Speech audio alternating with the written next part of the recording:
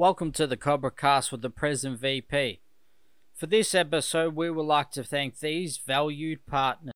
Is your scratched window ruining your view? Starting from scratch to your experts at removing scratches from windows and any glass surface. Whether it's general scratches around the home or a knife graffiti tag shop front, they can remove it. They're also helping the environment by saving the window from being dumped into landfill, while bringing the glass back to its former glory without the scratches. Don't replace your scratched window. Repair it with Starting From Scratched, your glass and scratch removal specialist for home, shop fronts and cars. Call today for a quote, 87595629, or find out more at startingfromscratch.com.au.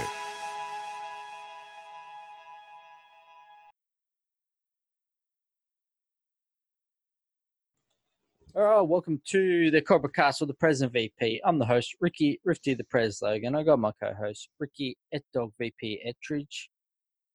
Welcome to the show and welcome Etdog.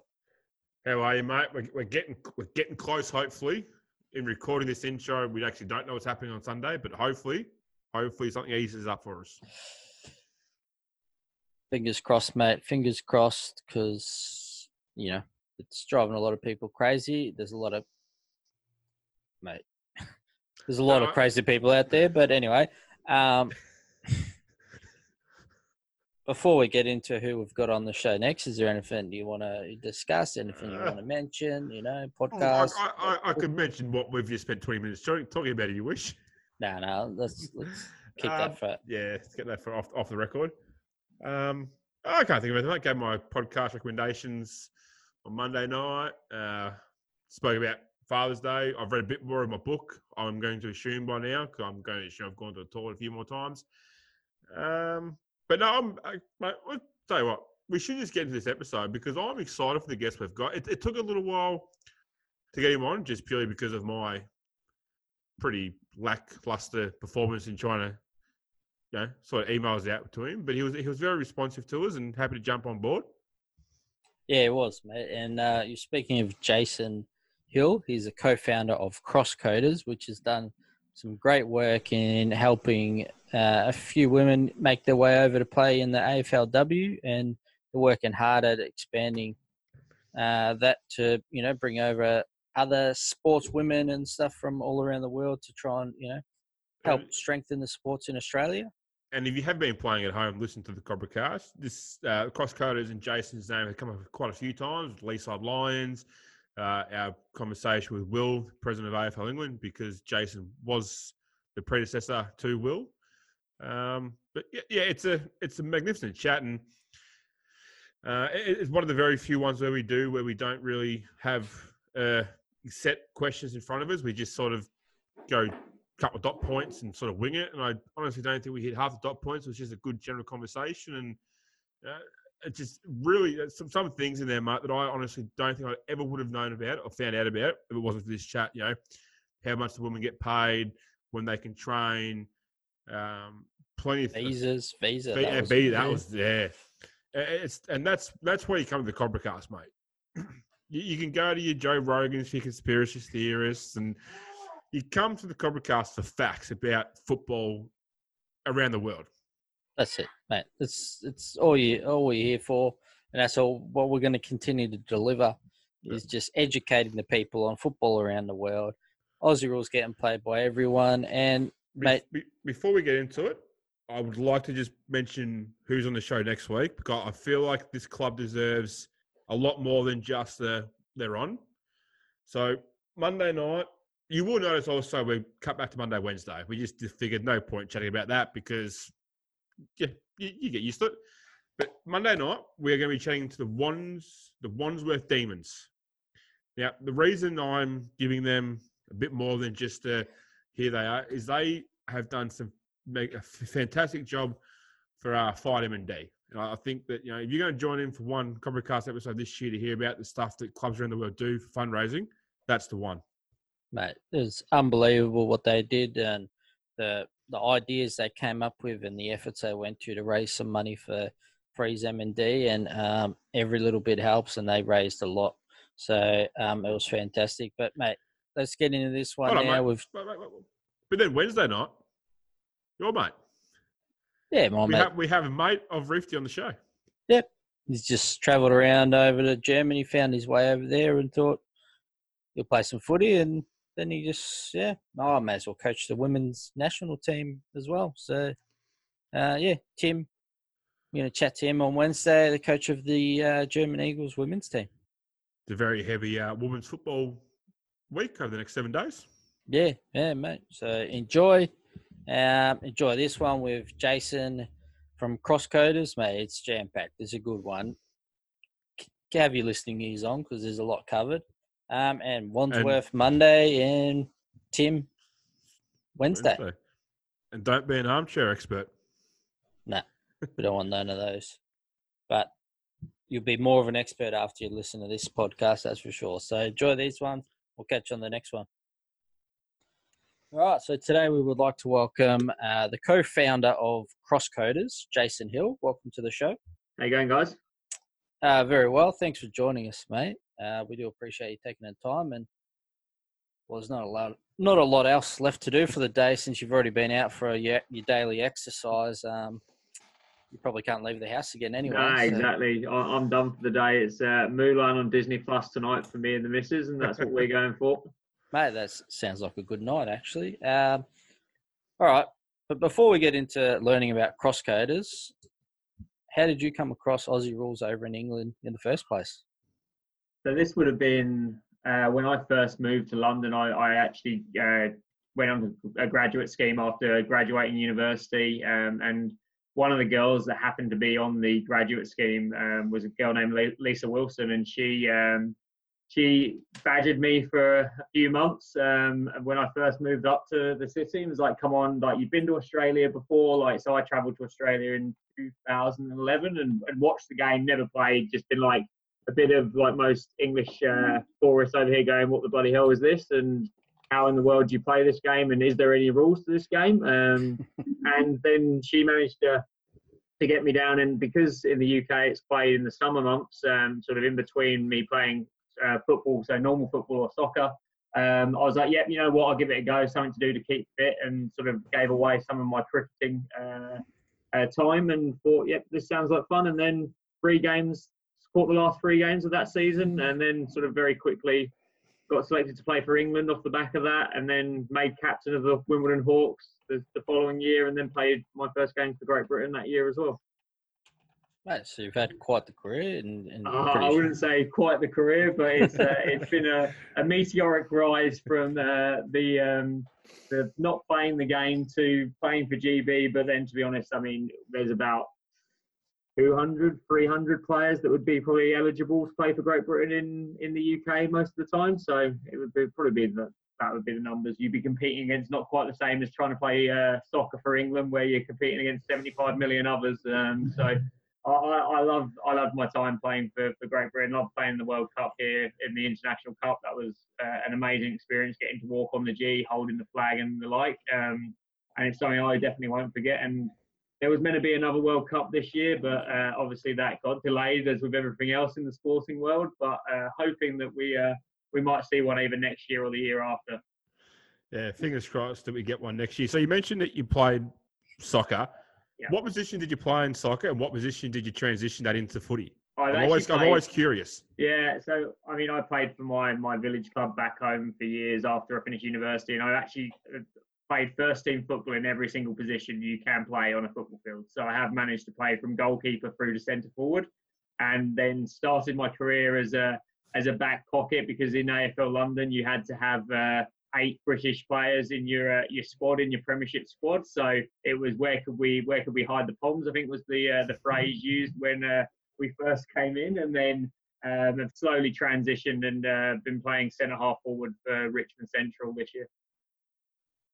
Yeah, very nice. So before we get back on Rifty, you know the question I need to ask. So obviously from England, you played the game. Who do you support in England, soccer-wise? Oh, Newcastle United. Okay, I'll take that. That's fine. No, they're least offensive club at the moment. So I don't think anyone's, unless you're a Sunderland fan, I don't think you're ever going to be offended by that one. Yeah, but even then, there's not that many of them. So before, again, Rifty, one more question. So have you caught the Till I Die Tunnel on Netflix? And if you have watched it, does it give you just great joy seeing how far they've slipped? Yes, I've watched it. I've watched it, and I've watched it with this smile on my face for pretty much the whole of it. It's actually interesting. I probably have less of a hatred for the club after watching those sort of things, because you sort of buy into the characters that are trying to run the club. And it was actually before jumping on this, was watching the All or Nothing with Tottenham, the Jose Mourinho one on Amazon Plus, and that. I was always a fan of Jose, and now seeing that, I'm a bigger fan of him. I think he's an amazing coach, and it now seems like a fairly amazing human being as well. All right. Well, as an Arsenal fan, you can understand my reluctance to go watch that show. Have caught the Man City one, and that was pretty, quite intriguing. They do a fantastic job. But anyway, Rifty, mate, let's get back into what we're here for and something you're interested in.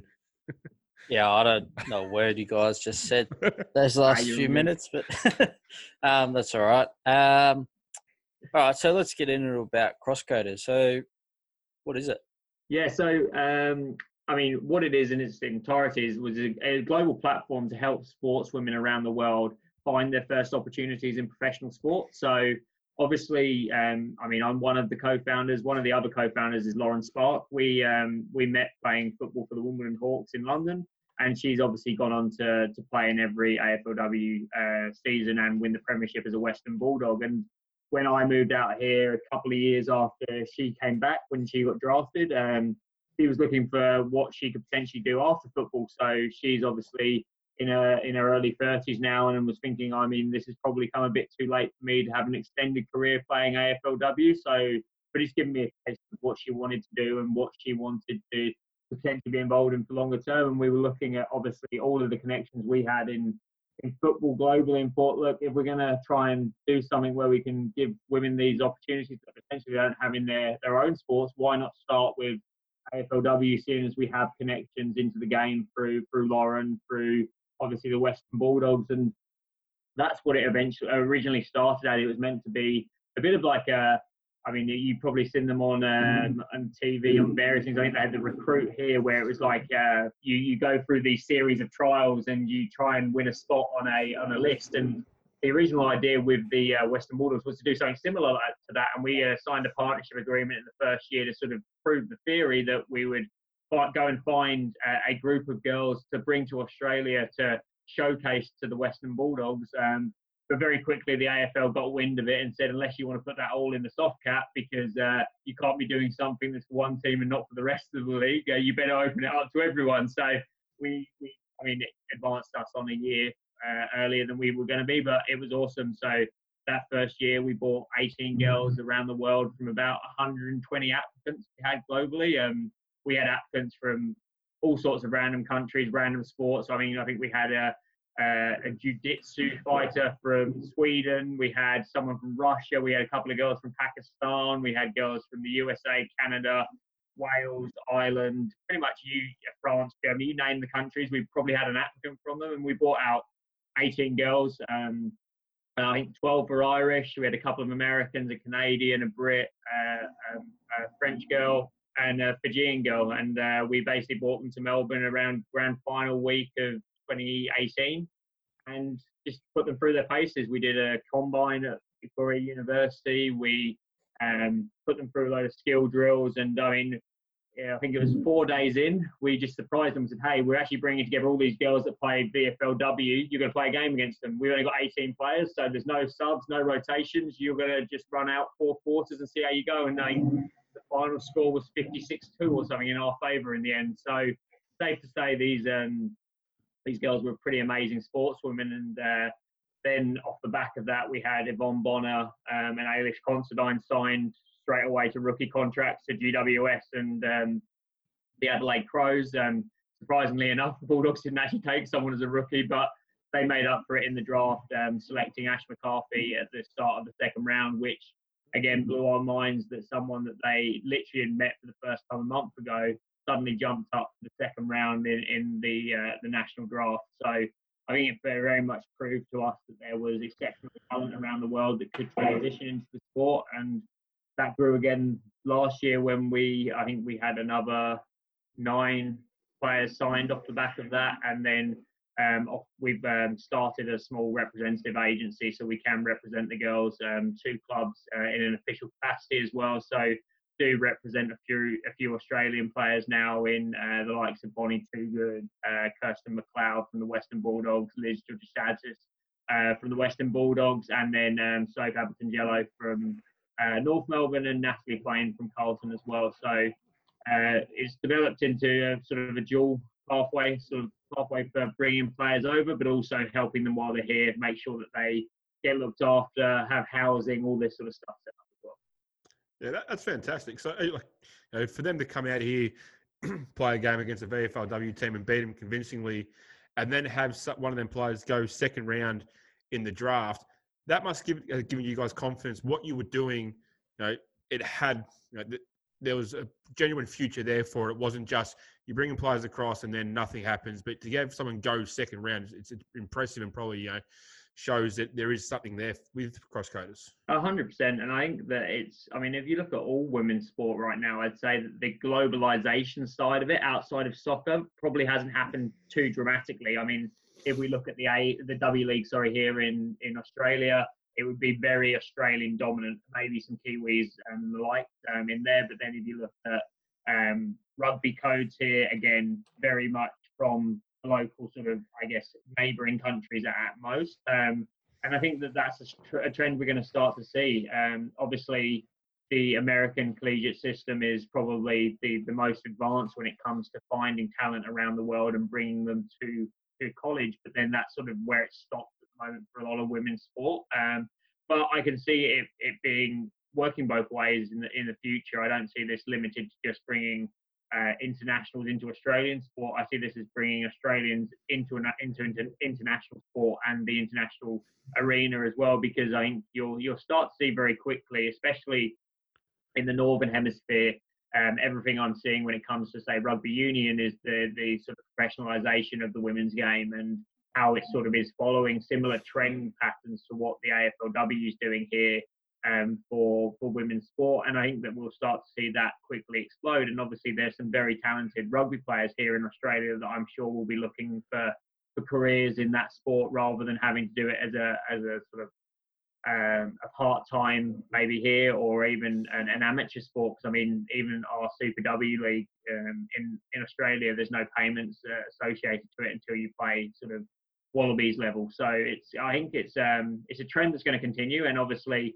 we've been looking at, okay, well, as the AFLW grows and the talent pipeline does start to obviously beef out at the under 18 level, it's like you've got to stay a step ahead of that, right? So one of two things has got to happen. Either players internationally need to take a step up in terms of standard. There needs to be a better structure across the game globally that the AFL probably needs to look into with a bit more depth. But obviously that's extremely resource heavy, which is going to take a lot of funding. And I'm sure if Will was on this call, he'd be like, yes, doing one of these, saying, yes, please give AFL England some money to help make that a reality. But if not, then we probably need to start to look into some of the list management rules and how you do create sort of category B rookies for international talent and the like. That's obviously helped the likes of Mason's Pop in the men's game take a couple of years to develop before being ready to compete at AFL level.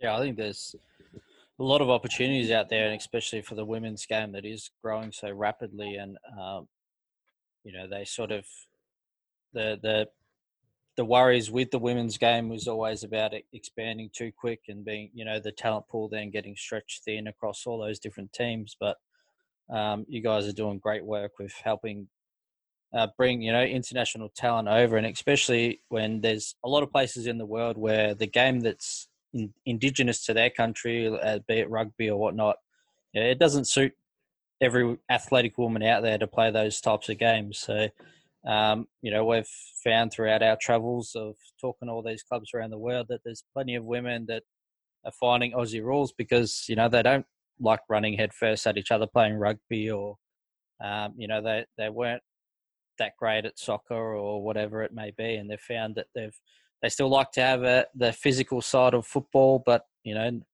again, they're not just running at each other like a rugby sort of game. And there's, varying body types that, suit that style of game more than, rugby sort of suits one's type of body.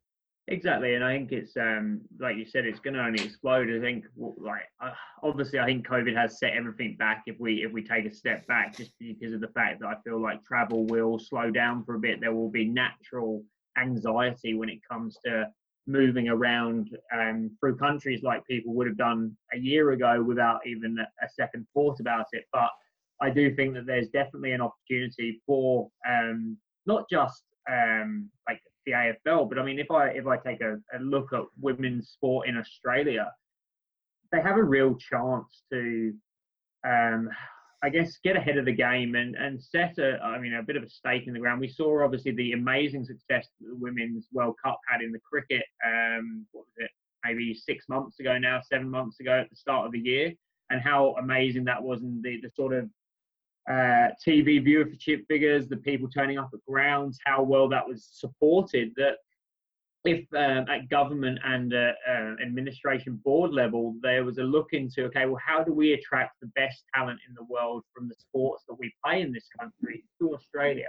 What do we need to do in terms of creating pathways and creating like ease of access through visas? Because that's one of the biggest difficulties the Irish and American athletes that play in the AFLW have, is the limitations on the visas, because they're pretty much set up for the guys, right? Like, if you come here on an elite sporting visa, the expectation is that you will only play that sport. So therefore, that's the only thing that needs to pay you. So that's fine when you're earning 100,000, 200,000, 300,000, or you're Usain Bolt earning $1 million for running in a race. But when you're earning 16,000 on the base salary of an AFLW contract, it's very hard to make ends meet. And I'm sure the visa was set up in not thinking about this ever being a pathway or something that would ever come up as a problem, because obviously professional sports players are normally paid at a reasonable rate, so they don't have to think about this stuff. But I think that if you now look at, okay, well, what do we want the W League to be? What do we want the Super W to be? What do we want the AFLW to be? Do we want to see Australia to be seen as a leading light for women's sport globally that's attracting the best talent in the world, rather than that soccer talent going off to the Premier League or going off to play in the WMLS or somewhere like that? Or even when we're talking about basketball, because obviously we've seen a huge expansion in the NBL here in Australia, could we do something similar so that our players aren't going off to college in the US and then getting picked up by the WNBA or the like? Because I guess that then becomes the question, could you turn Australia into the mecca of women's sport, or at least to a global player where outside of maybe the AFL and the NRL, and cricket, we probably don't have that many sports that are of the elite standard that would stand up on a global scale. I don't know about you, Rifty, but I never knew that about the visa. Yeah, it's the little things, those little things that they probably never had to think of when they were creating those visas. With like you said, a elite sporting visa, like even just saying that it's an elite, you come here as an elite sport, so obviously you wouldn't need to work another job. But yeah, when you're not getting more to work at McDonald's. And I mean, that's the case for some of these girls. It's like it's even though the AFLW is held to such high standards when it comes to TV coverage, when it comes to media coverage, when it comes to the general sporting fan or the general AFL fan, they hold these now sportswomen to such high account, because it's like, hey, if you're going to play a professional sport, you should be professional. But in reality, they're limited to, I think it's 15 hours of contact time a week, because the pay is so low, because it's prorated against the men's hourly pay. So looking at this, it's like, if you're the armchair sports fan, you're going, oh, this is rubbish because the girls aren't able to do this or that, or they're not as quick as the men, or they're not as agile as the men, or they're not being able to play to that level. You then look into what's causing that. I wouldn't say it's the want or the actual raw talent of the players. It's the fact that the environment they're in. They're allowed to train 15 hours a week for 6 months of the year, and they haven't played in this setup for more than 4 years now. So, I mean, what do you expect? Like, the fact that they've come from probably here to here in a 4-year period is exceptional. And the fact that every time I go to a game, it looks better, it looks quicker, it looks more agile, it looks more fun. And it now, I think, comes to the point now where we are starting to see such a radical shift to the girls wanting more, and that's not in terms of wanting more money. They just want more opportunities to play and be put into not a small window in the season, but also maybe a longer season and whatever that needs to look like. I'm sure when we come to the next collective bargaining agreement at the end of the 2022 season, I do believe there'll be a strong push for at least a 6-month season, and then obviously a 3-month pre-season where the girls will move into something which is more like a professional sport. Yeah, we had don't know what it might have been with American podcast we were on talking about footy, and I mentioned that I'd like to see the AFLW become effectively pretty much like so AFL go back to reserve setup. So VFL go back and be the VFL, let them be what they should be. Yeah. AFL reserve setup and AFLW setup. So the AFL can go play, the seniors can play their games in the MCG, but say, for example, North Melbourne plays Geelong. North Melbourne will play Geelong in the AFL reserves, and before or after, North Melbourne will play Geelong in the AFLW. Make it a full season, because at the moment, I understand the AFL are trying to do the right thing, but I think the way they've set it up just doesn't help. As you said, they get $16,000 to be playing in professional sport and only get 15 hours a week. It's, like, again, something I never knew was the case. And I think that's the issue, is that you mentioned armchair experts, and they sit there because they don't know. And it's literally, they sit there and they think they know.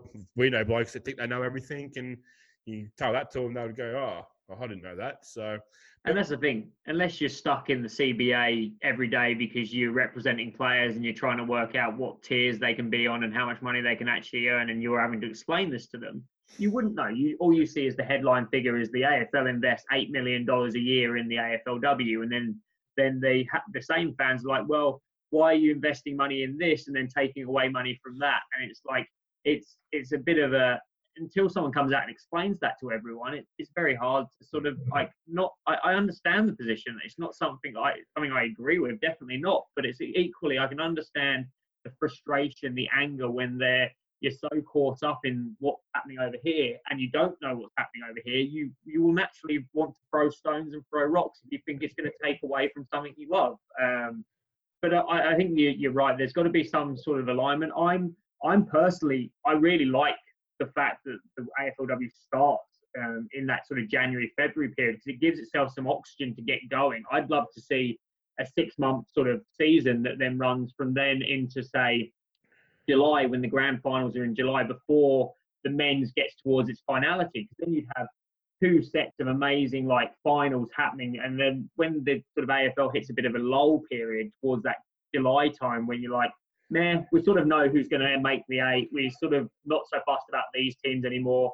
I'm a bit off football because it's been happening for so long by now. Like, that would be a great time to be able to host like AFLW finals, get them all up and about, maybe have them in some of the biggest stadiums during the same times as men's games there for like championship, like get you to that premiership, get you to something. And then obviously then that sort of follows into the full carnival of football that then lasts 2 months. And it's like finals in the women's to finals in the men's. And you'd be like, wow, this is like an explosion of football that really matters.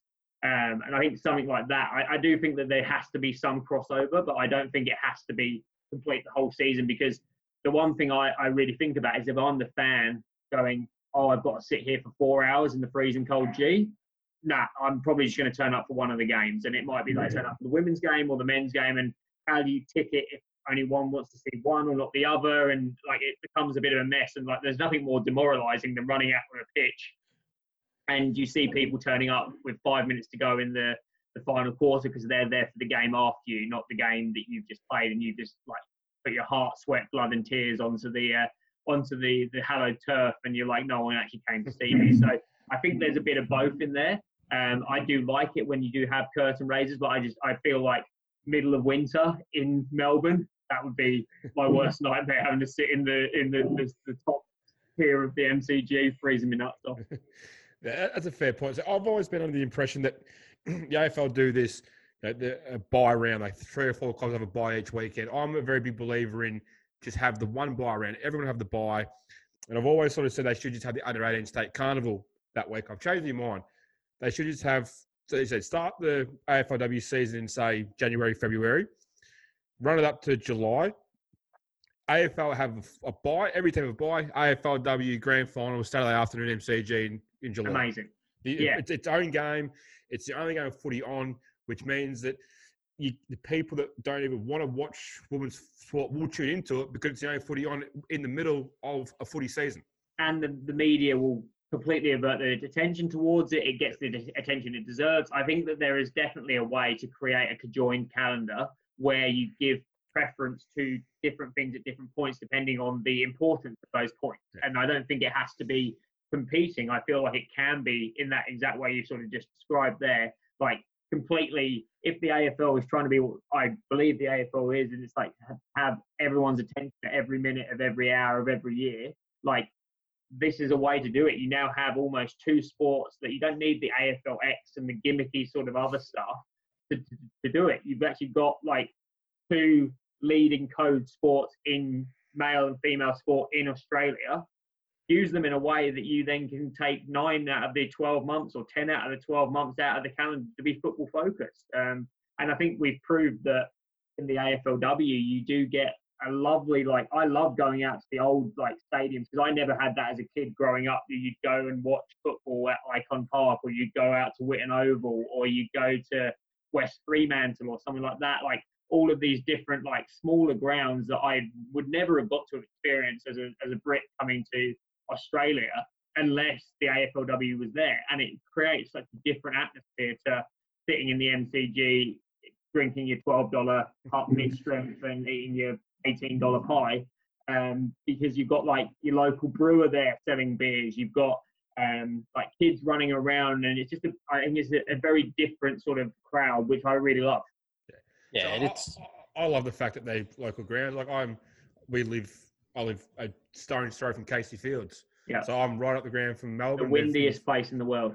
I have played on Casey Fields, and it is atrocious. Yes. I'm hoping that the new big performance centre they've built for the AFL Melbourne Demons AFLW team does block a bit of the wind off. But I'm looking forward. They're built on the other end as well. Straight into a bowl. Yeah, I'm looking forward to the age my daughter gets old enough to know what's going on and taking her to see women play a professional sport. But so you mentioned before that when you guys first started, you had 120 applicants and you nailed it down to however many you said. Sorry, I forgot. 18, yeah. 18, that's right. I thought it was 12. That's not right. How did you guys work out which 18s? Like, what were the things that you looked for? So we did a few things, right? We basically said, hey, if you want to do this, send us videos of you doing these skills. So we got Sparky out on an oval. We took some videos. We got them out onto YouTube. And we're like, hey, these are what we consider like core skills of this game. So just like basic things, hand passing, kicking, rolling the ball out, picking it off the floor, going and catch it up high, like real simple stuff. And we're like, use whatever ball you have. Like, I don't care if it's a soccer ball, a Gaelic ball, a rugby ball, whatever you can get your hands on, because at the end of the day, we want to see the mechanics of how you do stuff, right? We don't really care what you're doing it with. We don't need to see you hit the perfect kick pass yet. It's just a case of how do you kick the ball? And then obviously on top of that, all we want is your sporting CV. What sport have you played? Where have you played? What level have you played at? And me and Sparky became experts all of a sudden in, okay, we need to decipher all of these sporting leagues around the world and start to work out, okay, well, what level is this at? How does that compare to that? And I mean, in the first instance, when we launched this to try and get some traction, we reached out to probably 200 athletes across the world that we thought, hey, this might be of interest to you, like Commonwealth Games athletes, like Gaelic footballers, people that played soccer in the USA and stuff like this, people that played rugby in England. We just thought, let's cast a bit of a net and let's see what comes back. And I think people just started sharing it, being like, what's this? Have you seen this? Is this interesting? Is this real? You speak to the girls now, and I reckon out of the 18 we bought here, 12 probably thought this was a scam and they thought they were going to turn up to the airport and get abducted. But people applied. So it's amazing what social media can do. You put something out into the world, and eventually, if it's interesting enough, people will start to share it. People will start to, put it around. And then we obviously, through my contacts being the president of AFL England, I knew the president of AFL Wales, Scotland, Ireland, France, Germany, USA, Canada, and just like, hey, we're doing this. Like, we'd love for some of your athletes, some of your best athletes to apply for it. Please share this around. And if they want us to review who they are and what they do, just get them to fill in an application. There's no cost to the application. And I mean, this could end up in them coming for a free trip to Melbourne to try out for an AFLW team. So obviously everyone pretty much jumped on board, being like, hey, this is cool. It's from these guys over here. Why don't you go check them out? And if you want to apply, go for it. And then we got applicants from a lot of the different AFL leagues as well. And obviously that where me and Sparky knew most of the players, we were able to very quickly work out what standard they were, like what their vision looked like and all this sort of stuff, and use that to then pull some players out of the AFL community globally, like Frankie Hocking from GB. She had played for Great Britain in the last World Cup.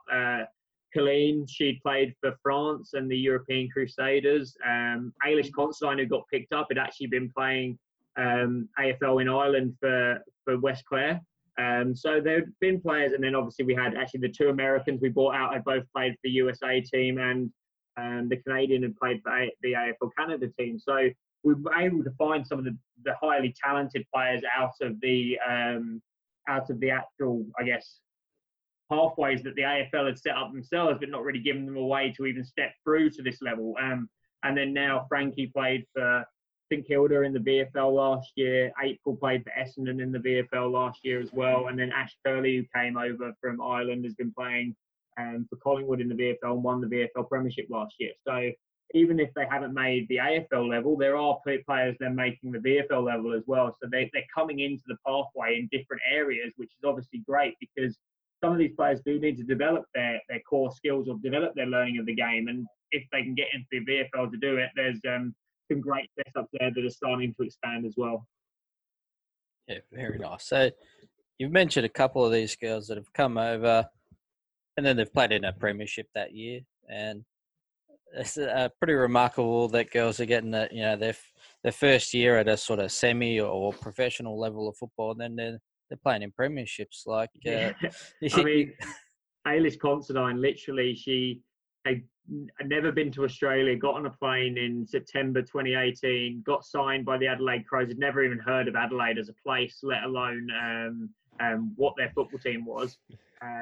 Got signed that year, flew back out in October, and then in February she kicked a goal in the grand final in front of 55,000 at the Adelaide Oval. I mean, there doesn't get a better success story for anyone than that in terms, as far as I'm concerned. It's like being plucked out of a tiny village in the west of Ireland, and then turning that into playing in front of 55,000 in a live TV audience, and having your mum fly over, your brother and your sister to watch you kick a goal in the grand final. Like, that is just like when that happened for us, I couldn't have been happier for her that she took the chance. We gave her that opportunity. We helped her get here, and then she's like completely taken that with both hands. And then I guess had every athlete's dream of winning and being able to do that in front of like that big of a crowd.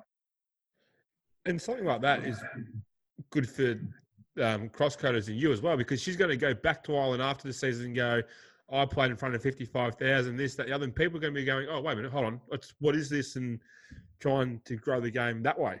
100%. Like, I mean, in terms of what I think this has done for AFL Ireland as a minimum, is that it's created awareness of the sport that didn't exist, right? And if you look at the campaigns that are now happening in Ireland, there's I don't know if you've come across 20 by 20. It's like the idea for them is to have 20% of media coverage by the year 2020 be around female sport.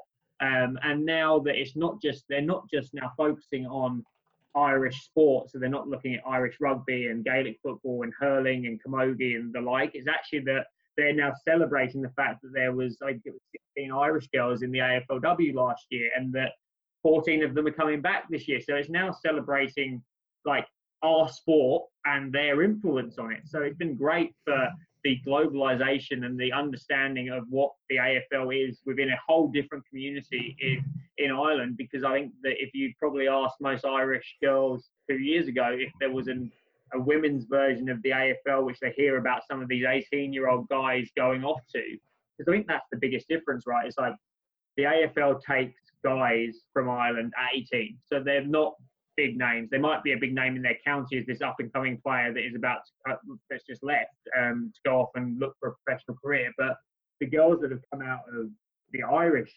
league, they're the best players in Ireland. Like people like Sarah Rowe is on pretty much the face of women's Gaelic football in Ireland. Like it would be the equivalent of us taking Dusty Martin and putting him in Gaelic football.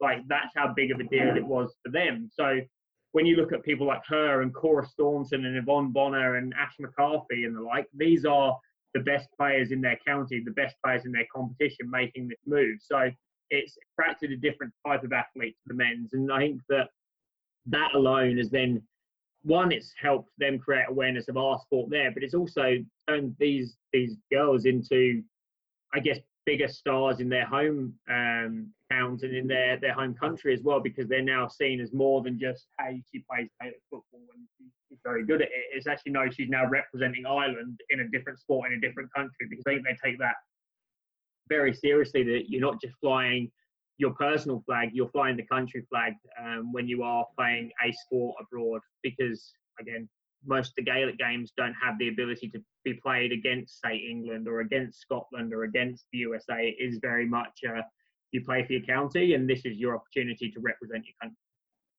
Yeah, it's we've spoke to a few Irish clubs, and we've been lucky to speak to a couple of Irish girls that play, and it's been great to hear. You know, you mentioned a fair few names, and I'm terrible with names, but I know some of those names have come up in conversations that we've had with girls that, you know, we're talking to girls in Ireland, we're asking them who their favourite player is, and they're coming out with AFLW players that it's because she's from the county that, you know, I grew up in or whatever, or, you know, I've watched her play Gaelic and now she's over there playing Aussie rules. So it's awesome that you've helped some of these women get over here and that they're having success and growing it even bigger. And I know even the Irish guys have a lot of pride knowing that there's a lot of Irish girls, you know, 14 Irish girls that are on AFLW lists. And, you know, there's outside of Australians, that's the most, you know, represented country is Ireland in AFLW. And I know that's come up a couple of times that they're very proud of that they can say that.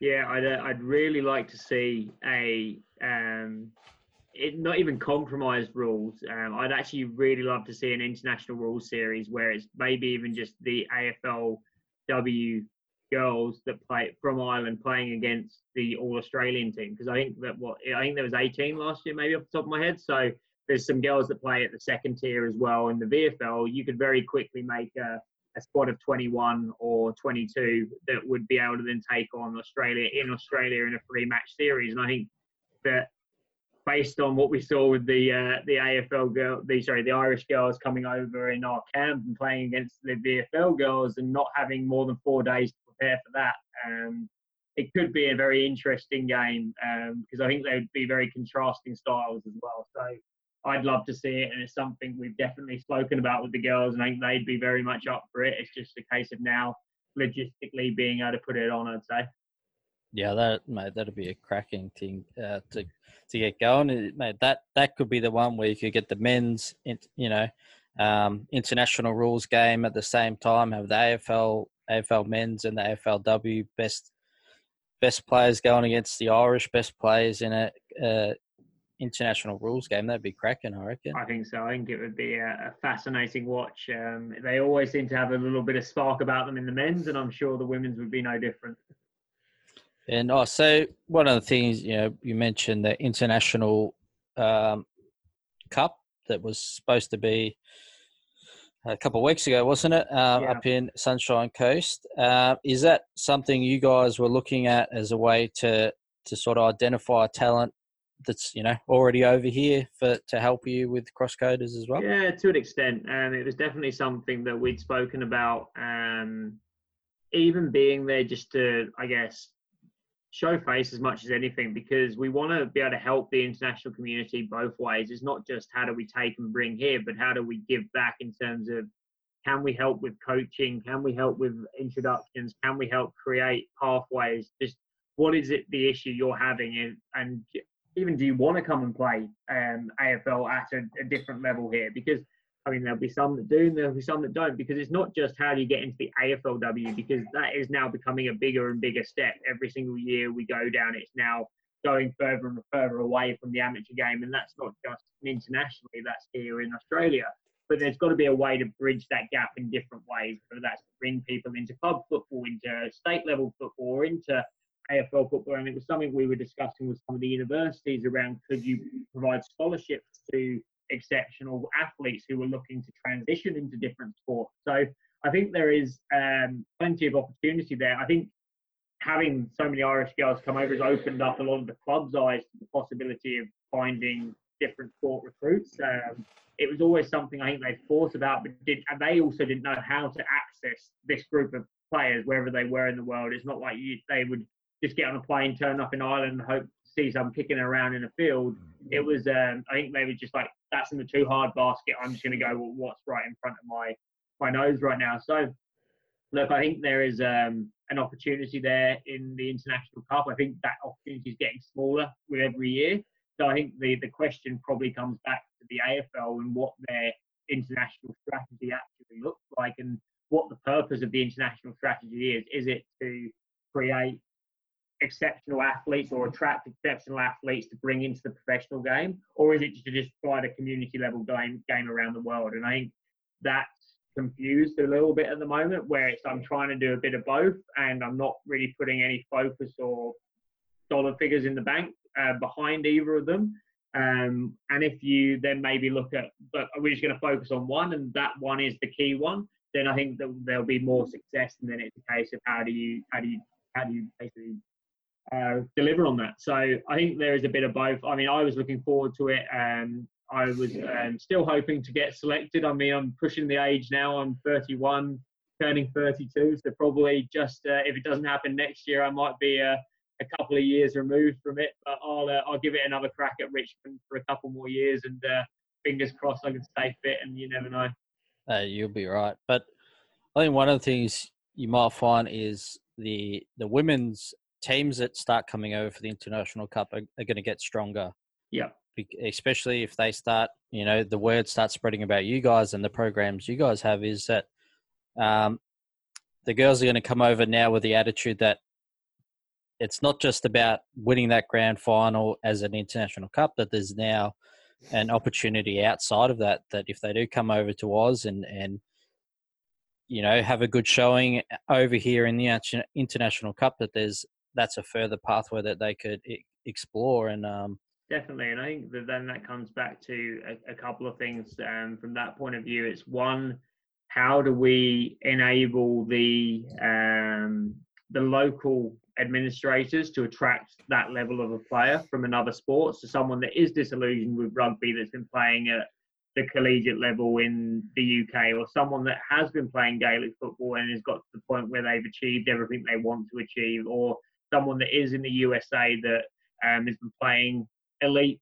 volleyball as a woman going, and then that's just the end of their career because they didn't have a professional league to go in, and they're still looking to be a professional sportswoman. It's like, how do we capture the attentions of these sort of people and bring them into a pathway? And I think that's got to be the key focus point for these groups of countries or these administrators, because if they can do that well, then we're going to be starting to see some very talented athletes come over into the international cups and the like. And then I guess the AFL's point of view of that has got to be, okay, how do we provide a way to bring talented athletes into a system where they can then learn the game? And that's got to be a category of a rookie signing, similar to the category B that the Irish or the internationals come over on. Because if there isn't that mechanism and the clubs have to go on just the 30 players that they have on their list, it's really hard to say that Australian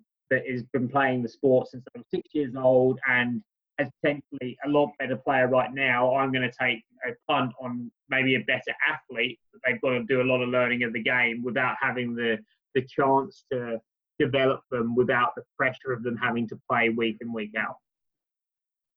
Yeah, well, we spoke to guys from AFL Europe, Ollie, yep, and Dan Jackson, and one of their focuses, big focuses for them is, that developing elite talent and identifying elite talent overseas, and especially with the women. So hopefully that can continue, and they can get everyone on board. And mate, we're trying our best to help promote the women's game all around the world ourselves with our podcast, and because we're also looking at starting a women's team up at our club. If you know anybody that's in your travels that would make a good coach for us, we're currently looking for one. So yeah, we're on the look for a I'm coach. sure I can. I'm sure I can find one or two. There's definitely actually a very good up and coming coach. He actually took the Darabin job in the women's this year. A guy called Mitch Skelly. He was the coach of Wandsworth Demons when I was in London, and then he stepped up and did the England stuff, and then he came over here and coached local football. And now he's taken his first head coach role at VFL level. So he's definitely been a big advocate of the women's game for a while now, and he's starting to reap those rewards. So fingers crossed there'll be a VFLW season of some sort next year for him, because I think the hard work he's put in, he definitely deserves to at least be able to coach a game. But seeing what's happened with Richmond and them taking out their VFLW squad, I'm a bit worried for where that competition is going to be next year at the moment.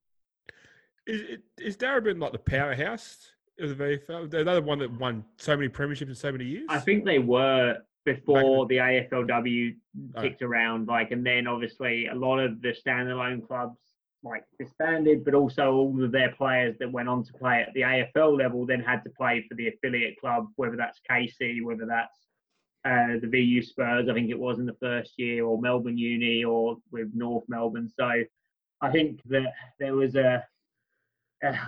without going too much into history, it looks like there was a lot of power struggles in the VFLW when it became, part of the AFLW and that pathway. And I think that there was a lot of angst and a lot of anger with some of the standalone clubs that couldn't afford to pay the new entry fees and the like, and they were sort of forced out of the competition. Yeah, I'm in the VFL, I'm a Franks and Dolphins fan, so obviously unaligned. So I know how painful that's been for me for the last decade with the no affiliation. So I couldn't imagine how it would have been for them clubs to be like Darabin powerhouse, and all of a sudden it's sort of stripped back from them. But unfortunately, it is what it is, and hopefully, it's fantastic that he's managed to do the work and get himself a head job in the VFL. It's fantastic.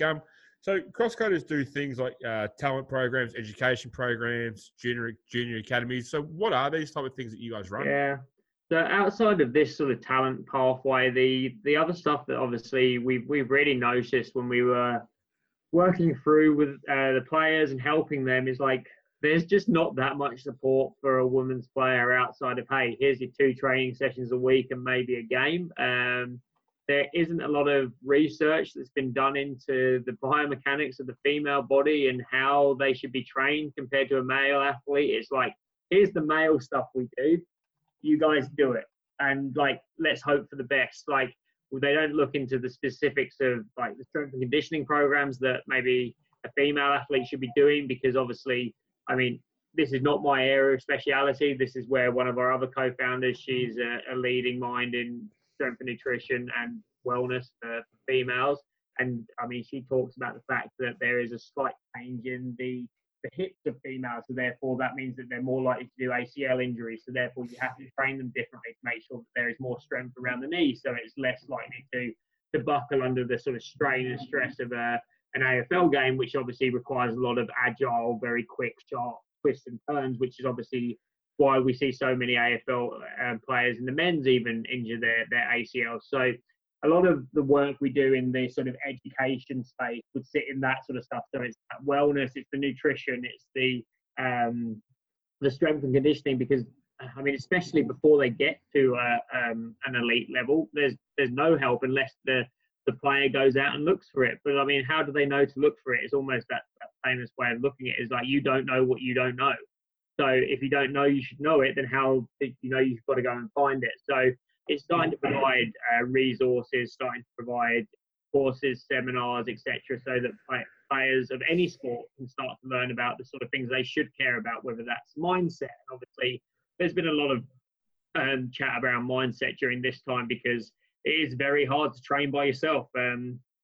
My girlfriend's found it as difficult as anyone else. Like and even just training with just me, it's like you almost get exhausted of seeing the same person, only the same person doing the same drills. And listen, how do you stay motivated for your goal when you don't know how well you're improving, how you compare to others, what they're doing, like all of these little things that we just take for granted because we go to a training session and we see how we're getting better, or we play a game and we kick 2 goals when before we'd never kicked a goal, and all of this little stuff.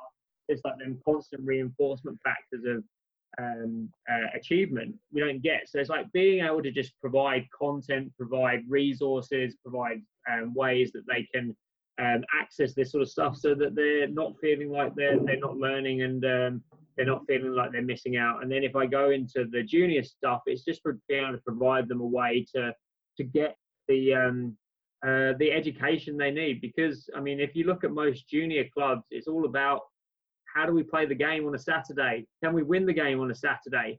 How many coaches really like spend the time to work one-on-one with a player to improve their ball drop, their kicking technique? You might get 20 kids to one coach and they've got an hour a week, and you might be lucky if you get 2 minutes of the coach's attention one-on-one to help you improve. So just being able to provide different types of training and different types of pathway for juniors as well, so that they can improve if they want to improve. Because I mean, I think we're going to see more and more that, especially after lockdown, the kids would have been used to so much one-on-one training, whether that's getting a Zoom video and working on one-on-one stuff, whether that's having your dad kicking with you in the back garden, whether that's you watching Joe Wicks in the UK, but you're by yourself, so you feel like you're having that one-on-one connection with your coach. It's like, you're going to need to look to replicate that in the future. I can't see how we're going to go back to just this idea that it's 20 kids to one person and they're going to be happy with how they're developing and how quick they're developing and the like. So,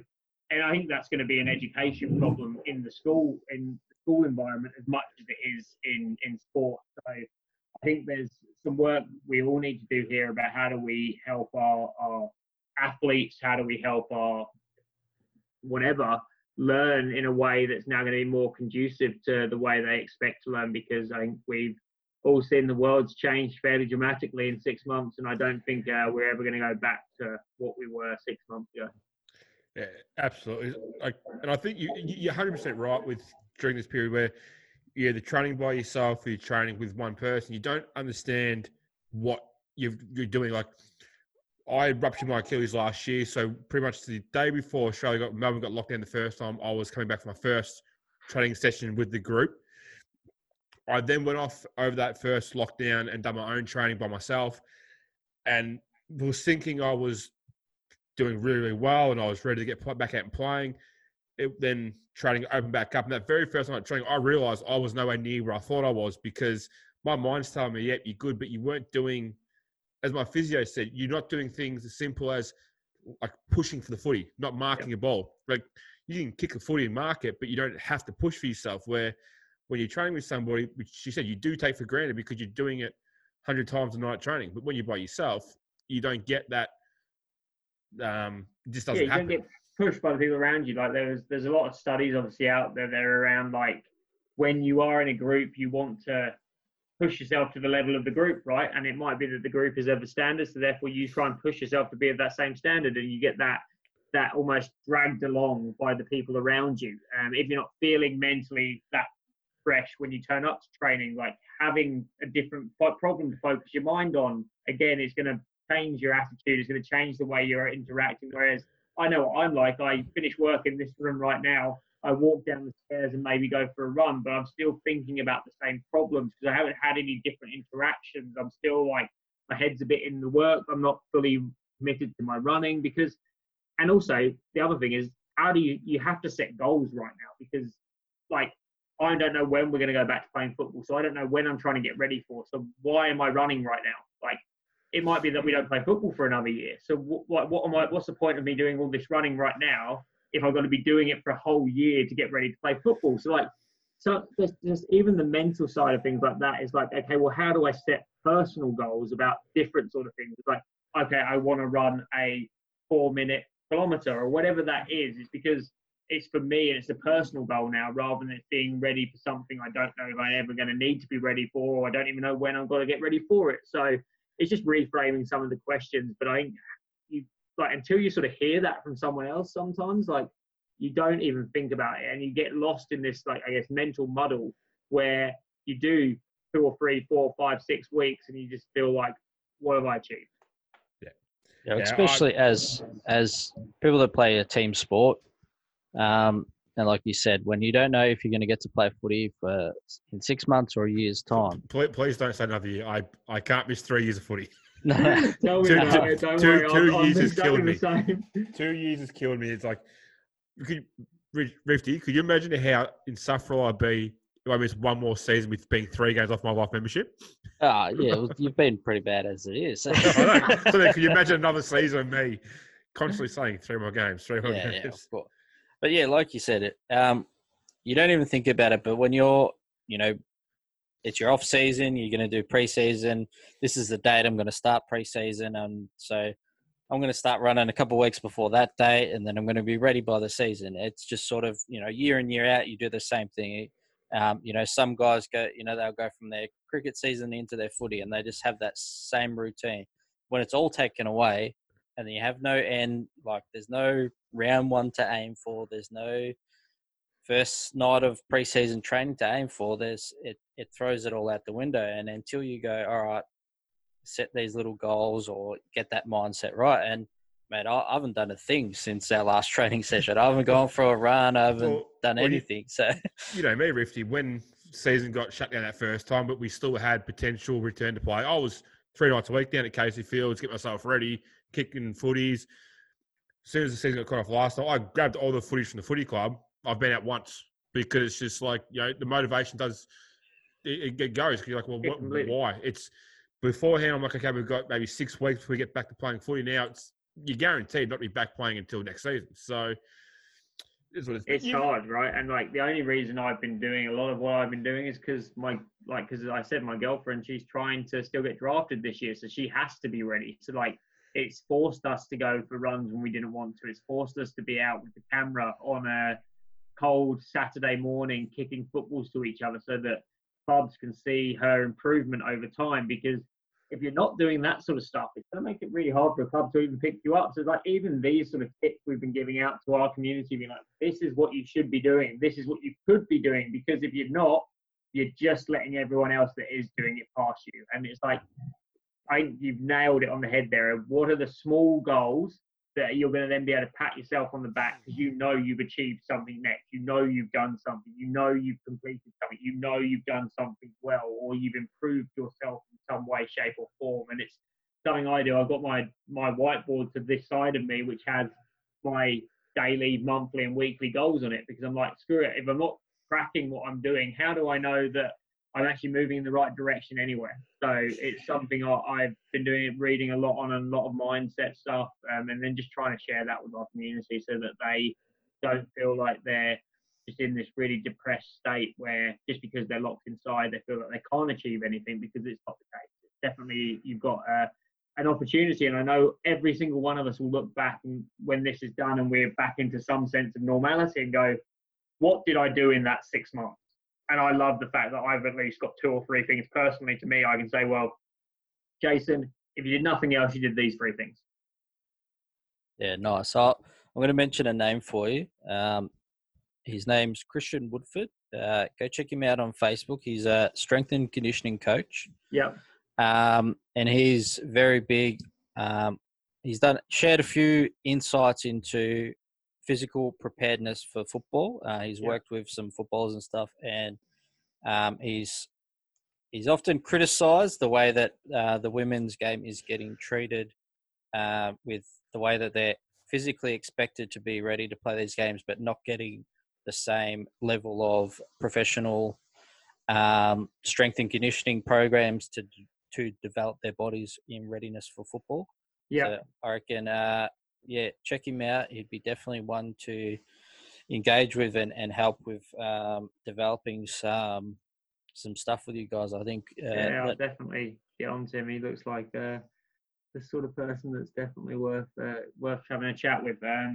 yeah, there's another guy. There's similar sort of guy named Brian Keane in Ireland. We don't do any work with him, but like a lot of the players we have follow people like him because they give them just a different sense on not just the training principles, but also some of the mindset principles. And I think that with that, so I think a trend that's going to be huge in all sports. And I'd say that actually probably all Australian sport is slightly behind times when we look at some of that. If we look at the sports psychology elements that you see in UK, US, and maybe more widely European sport, I think that's where we're seeing maybe some of the percentage improvements in those guys is that how do we mentally prepare as well as physically prepare for all of this stuff. And it was interesting to see the St Kilda guys doing the whole breathing techniques before they went back out before a quarter, because it's such opposite of what you normally see from football. It's normally rev up, punching guys in the chest, getting everyone up and about and like building up the adrenaline, not going,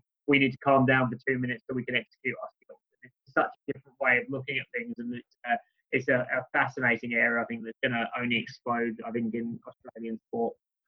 You never seem to amaze me, Rifty. Some of the names that you just pull out and things that you know. Yeah, so it's... Here I am thinking you're just a bloke that follows all these sports and... I'm just a man of many interests, that's all. So it's Woodford Sport Science Consulting. That's his page, his business page. And if you check it out, mate, the first video that was posted there yesterday is Josh Dacos doing some lifts there, so looking like a beast. So, you just never seem to amaze. You really don't, Rifty. Every single podcast, you pull something out that I'm like, how do you even know that? I love that. I am a qualified personal trainer as well, so I do have an interest in that. I may not look like a personal trainer, but I have studied it myself, and so it's something I take interest in. You're the personal trainer that I want, the one that knows how to train somebody, knows how to train themselves, but goes, stuff, I'm doing what I want to do. Yeah, just do as I say, not as I do. Exactly right. Exactly. That's the right thing, right? It's like, I don't care what you look like. It's just what you can help me achieve. That's all I care about. And you're not going to intimidate me either. Like, you have these personal trainers that are built like brick shit house and tell you what, they're intimidating. But you're just like, oh, well, if you can do it, I can do it. Yeah. But anyway. I'm the complete opposite. I want the personal trainer that looks like AB, so that he must some people. Yeah. We do. I'll speak about AB afterwards. Actually, I think we need to get some merch to him to promote for us. But anyway, we've taken a fair bit of your time, Jason. But just two quick questions before we let you go. So, what's been your favourite thing with being involved in Crosscoders? It's definitely been able to see the girls' debut where I've been able to being able to be there for most of their debuts. That's been the most amazing thing for me, because it's all well and good sort of, I guess, hearing about it and getting the opportunity and all this sort of stuff, but being there on the day, they get to run out in front of a group of fans that it's just a round one game and they're not expecting much, and then being able to sort of just do that and be part of that is such a special moment, right? Because these girls have come from being the best in their sport, where they know everyone around them. They're in normally a little town in Ireland, and they're playing their sport and they're happy. But they've taken the risk to fly to the other side of the world, to go to a place where they probably know no one, maybe other than me, and they maybe know me only virtually. And then they've gone, I'm going to put in the hard yards to get into the team, and I'm going to make that first appearance. And then being able to see their face when they come off the pitch, whether that's win, lose, or draw, that's been like the most rewarding thing in the world for me, being able to just help someone get that opportunity and then just see them fulfill and live that. It's a great thing that you've done, starting this company and getting involved with this and spreading the AFL game all around the world. And we just hope you're able to get players from even more places. I know you mentioned you got one girl from Fiji. We spoke to president of AFL Fiji recently, and I reckon there'd be plenty of girls over in Fiji and Papua New Guinea and all these other places that would be. I have seen a couple of the Papua New Guinea girls are actually, I think there's a couple of the youngsters that were playing in maybe AFL Queensland that have been invited to the AFLW Combine up there for this coming season. So fingers crossed we might even see the first Pacific Islander pull on an AFLW jersey this year. And even if that's nothing to do with us, that's still bloody amazing. And I'd be rapt to see one of them grab that opportunity and do that, because I wrote a piece in maybe 2016, just before the AFLW started. It was like, this could have been the opportunity for the AFL to create a real vehicle to international expansion. And that could have really been from like, okay, how do we create all these pathways now and bring all these people or have games in different areas or something. Like I felt like, because women's sport hadn't really taken off at that point to a professional level, it could have been the vehicle to take AFL internationally. I think we've missed the boat a little bit there, but hopefully, if we can still keep getting these one or two athletes from all these different countries come over, that this could then turn into quite a nice global game here in Australia. Yeah, definitely. And I'll tell you, one of the places we spoke to a few clubs in Germany, and there's the women's game is growing huge in Germany over there. There's more and more girls signing up to play it over there. So I do want to point out, Rifty, that at the very start of this interview, you mentioned a lady by the name of Lisa Wilson. Yeah. I want to get her on the show, Rifty. I don't know how many times her name has come up. I think she's in double digits by now. Oh, mate, I'll text you. I'll text you her number. She's she's a legend. She's me and her she played for Wimbledon Hawks with me. Obviously, we played for GB together. We worked for the same company. So if I can't get her to speak to you guys, I don't think anyone can. She's just in there. I think because she's at Hamburg at the moment, isn't she? Yeah. I think early days of this podcast, we'll try and get Hamburg on. I think she may have been one of them, but just never eventuated. But by doing this show, I think she has come up just, as I said, double digits easily, I reckon. And she's someone that I just want to get on the podcast, not to speak about the club, the Hamburg, but speak about her journey and what she's done for the game. It sounds incredible. It sounds like she is literally a very, very big part of why women's football in Europe is where it is at the moment.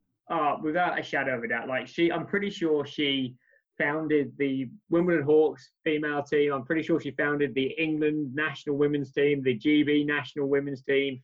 She obviously went to Germany and has been fairly built into bringing that game up to where it is today. And I think that there was a time, I don't know if she still is, but she was working as part of AFL Europe as part of a game development coordinator. But she's been, without a shadow of a doubt, probably one of the most influential people in European football I reckon there's ever been, because, I mean, the fact that she's doing it as a passion, I think just is why it's been so, why it's worked so well, because she's just brought people along because she's tried to get them to have fun and try to be involved in a game she loves. So it's not, she's not being paid to do it. She's not being there with an AFL logo on her jumper where she's like, oh, I'm here from the AFL, you should play this game because it's the best game in the world. She actually truly believes that, I'd say.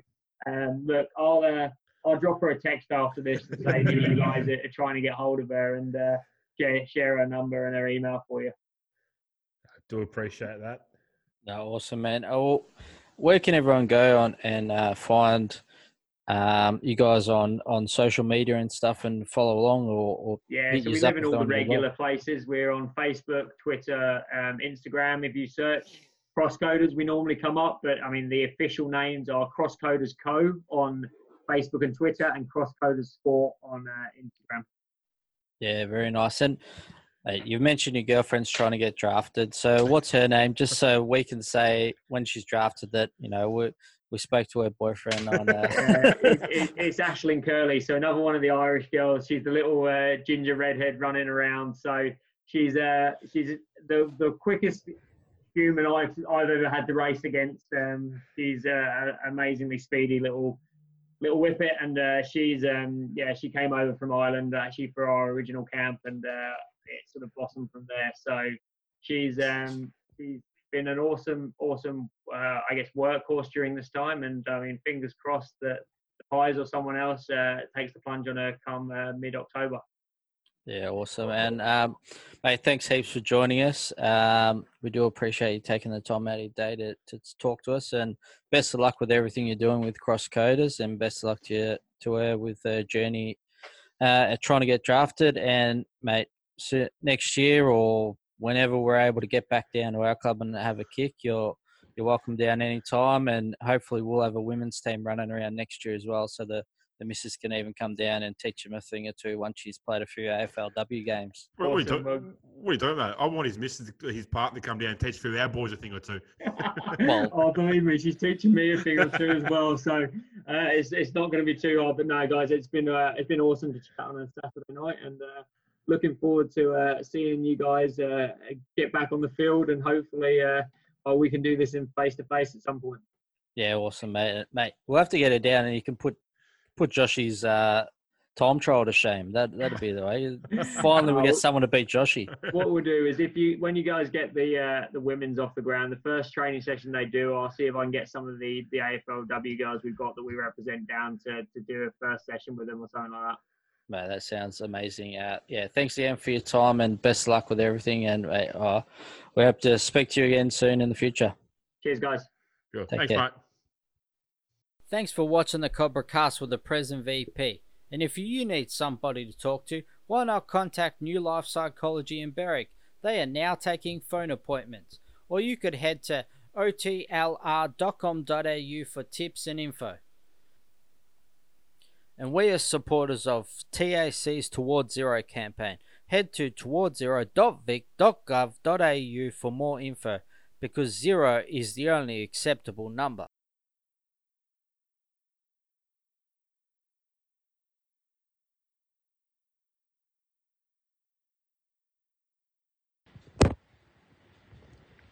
Hey Siri, play the Cobra Cast with the present VP.